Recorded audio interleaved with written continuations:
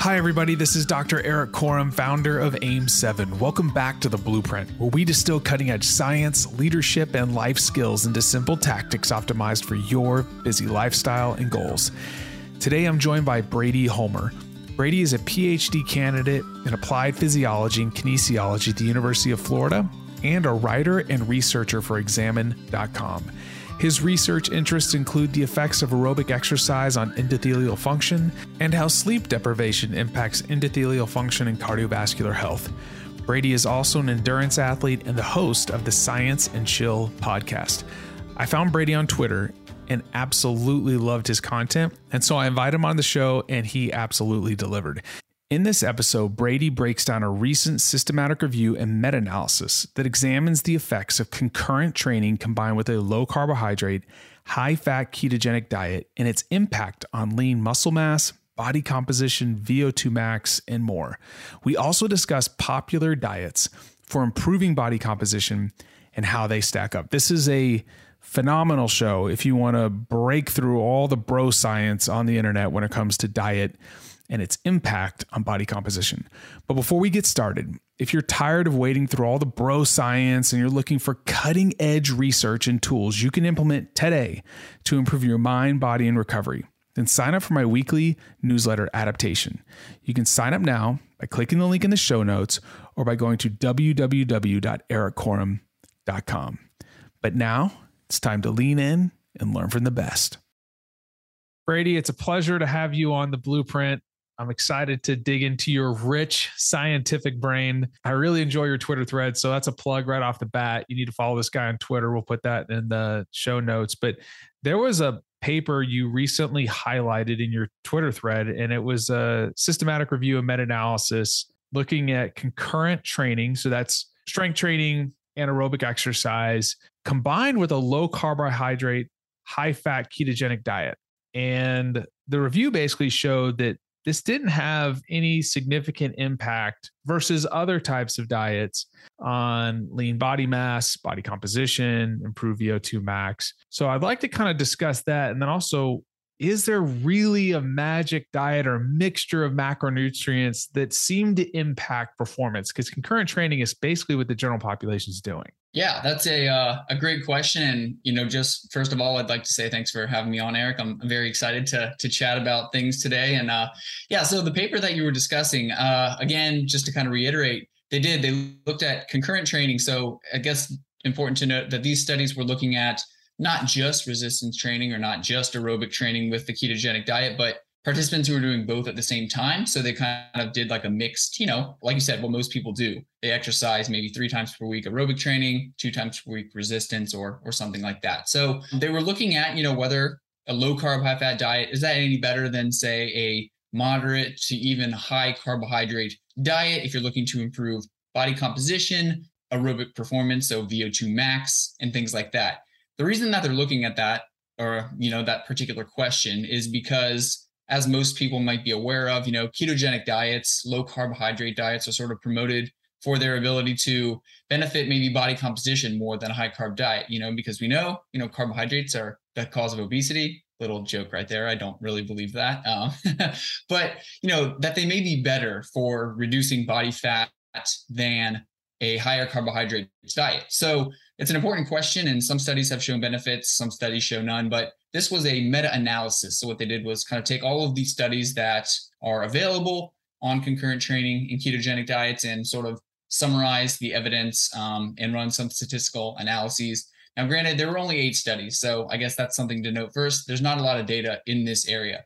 But overall, as you mentioned, there weren't really any significant effects. So when you compare concurrent training with a keto diet to concurrent training versus, say, a carbohydrate unrestricted diet or a moderate carbohydrate diet, you don't see a benefit for body composition. You don't see a benefit for weight.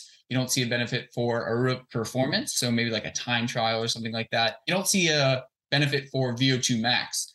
And so where I say no benefit, that doesn't mean that in those studies, participants didn't improve. So I think that's important to note. So you can consume a low carbohydrate ketogenic diet during concurrent training, and you can improve your VO2 max. You can improve your body composition. The conclusion of the analysis is that it's not any better than a higher carbohydrate diet. Again, that's important because, it's not to say that ketogenic diets are bad if you're looking to improve your VO2 max or your body composition, just that, they might not be magical or any better than these high carbohydrate diets for improving some of those parameters. I think it's interesting because, body composition is sort of this one focus when it comes to ketogenic diet. So reduce your carbohydrate intake, up your fat intake, and some of the purported benefits and some of the benefits that have been shown in studies are, you can maybe decrease your body fat. And it doesn't seem like, at least based on this publication, that that's true.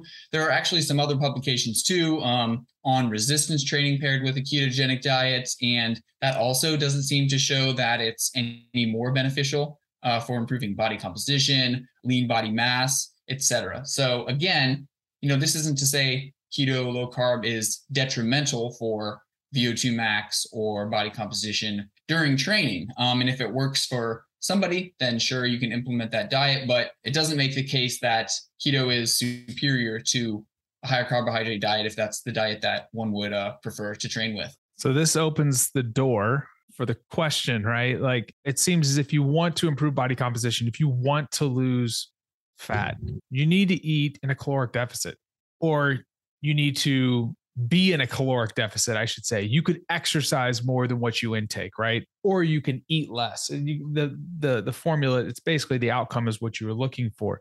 So whether you're eating high, moderate, or very low carbohydrate diet, if you want to change your body composition and you want to lose body fat, it seems like from the quantity of literature out there that you need to just eat in a caloric deficit or be in a caloric deficit. Would you agree or disagree with that? No, I would agree, Eric. And that kind of, we can bring in some of the studies on another kind of popular topic of time-restricted eating. That's kind of hot in the pop culture kind of diet sphere now. And a lot of the studies would show something similar for that. People will argue time-restricted eating is better than just saying eating whenever you want.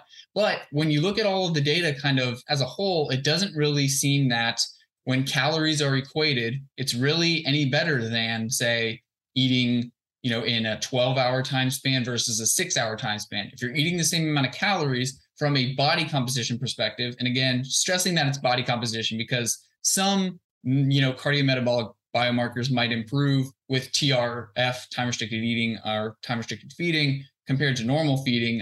But in terms of weight and body composition, there doesn't seem to be much of a benefit as long as calories are equated. So exactly kind of what you said. And the reason for that, would be because, so say somebody adopts a low carbohydrate, high fat, ketogenic diet, but they're not reducing their calories. So yeah, your fat burning capacity increases when you eat a low carb, high fat diet. And studies have shown that both in healthy individuals, ketogenic athletes, and people with maybe metabolic diseases, your fat burning ability goes up when you adopt a ketogenic diet. But it's important to delineate that just because you're burning more fat doesn't mean that the fat you're burning is body fat. So if you increase your substrate availability by eating more fat, well, you're going to burn more fat because that's what substrate utilization. It's the fuel that you're providing your body with, right? If I eat more carbohydrate, my body's going to use more carbohydrate. If I eat more fat, my body's going to use more fat. So sure, you're burning more fat, but is that body fat? Is that going to lead to a reduction in body fat or a decrease in body fat percent?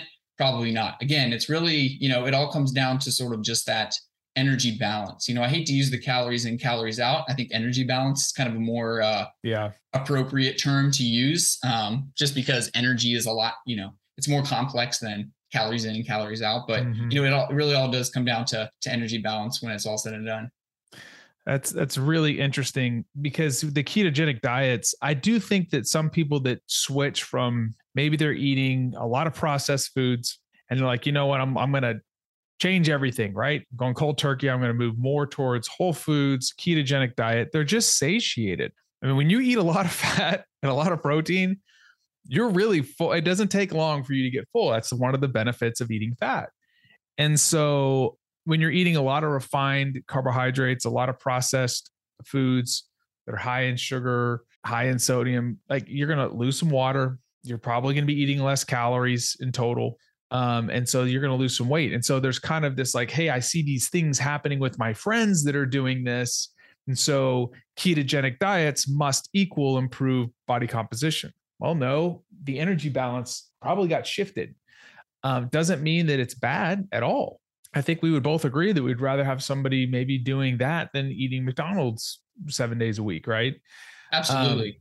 So I think this is just, go ahead. Yeah. So I also just think that, there's a case to be made because, you get on Twitter and you see all of these diet wars kind of happening. People are like, oh, low carbohydrate or keto isn't magic. Fasting isn't magic. And while I would somewhat agree with that, I think that, as you kind of eloquently said, they can be like hacks because some people don't do well on a high carbohydrate diet, maybe not because carbs are inherently bad, but because it just drives them to like eat more. So maybe for some people, time restricted eating, say if I limit, my eating window during the day to 4 or 6 hours, maybe that is the tool that I need to reduce my calorie intake. And for some people, that's the case because, if they have somebody's eating from 7 a.m. to 7 p.m., well, they just really can't, they're not good at restricting their food intake. But if they eat from, 4 p.m. to 8 p.m. and limit their window, maybe they're better able to kind of moderate their intake of things. They enjoy maybe the extended kind of fast during that time restricted eating. And same thing with the ketogenic diet. If eating higher fat keeps you satiated and allows you to reduce your calorie intake, then that's probably better. We all have different like neurobiology and things like that, things that drive our food intake and ways that we, prefer to eat. So for some people, these tools are going to work. For others, they might not work. But interestingly, some of the fasting studies and the low carb studies, I guess, but some people would say, oh, you're fasting for 18 hours a day, you're going to be extremely hungry. That's not really what they show. So they show that, if you fast and do this, say 18-6 time restricted eating protocol, it actually like reduces hunger compared to the studies where they're allowed to eat within a longer time frame. So again, these are all tools, and not all tools will work for everyone. So there's no like magic in the low carb or keto approach, but it certainly is more beneficial for some people to eat that way. Thanks for listening to the Blueprint Podcast. And if you enjoyed today's episode, then please leave us a review in the Apple Podcast app, as this will help us reach more people on their platform. Thanks again for listening, and I'll catch you on the next episode.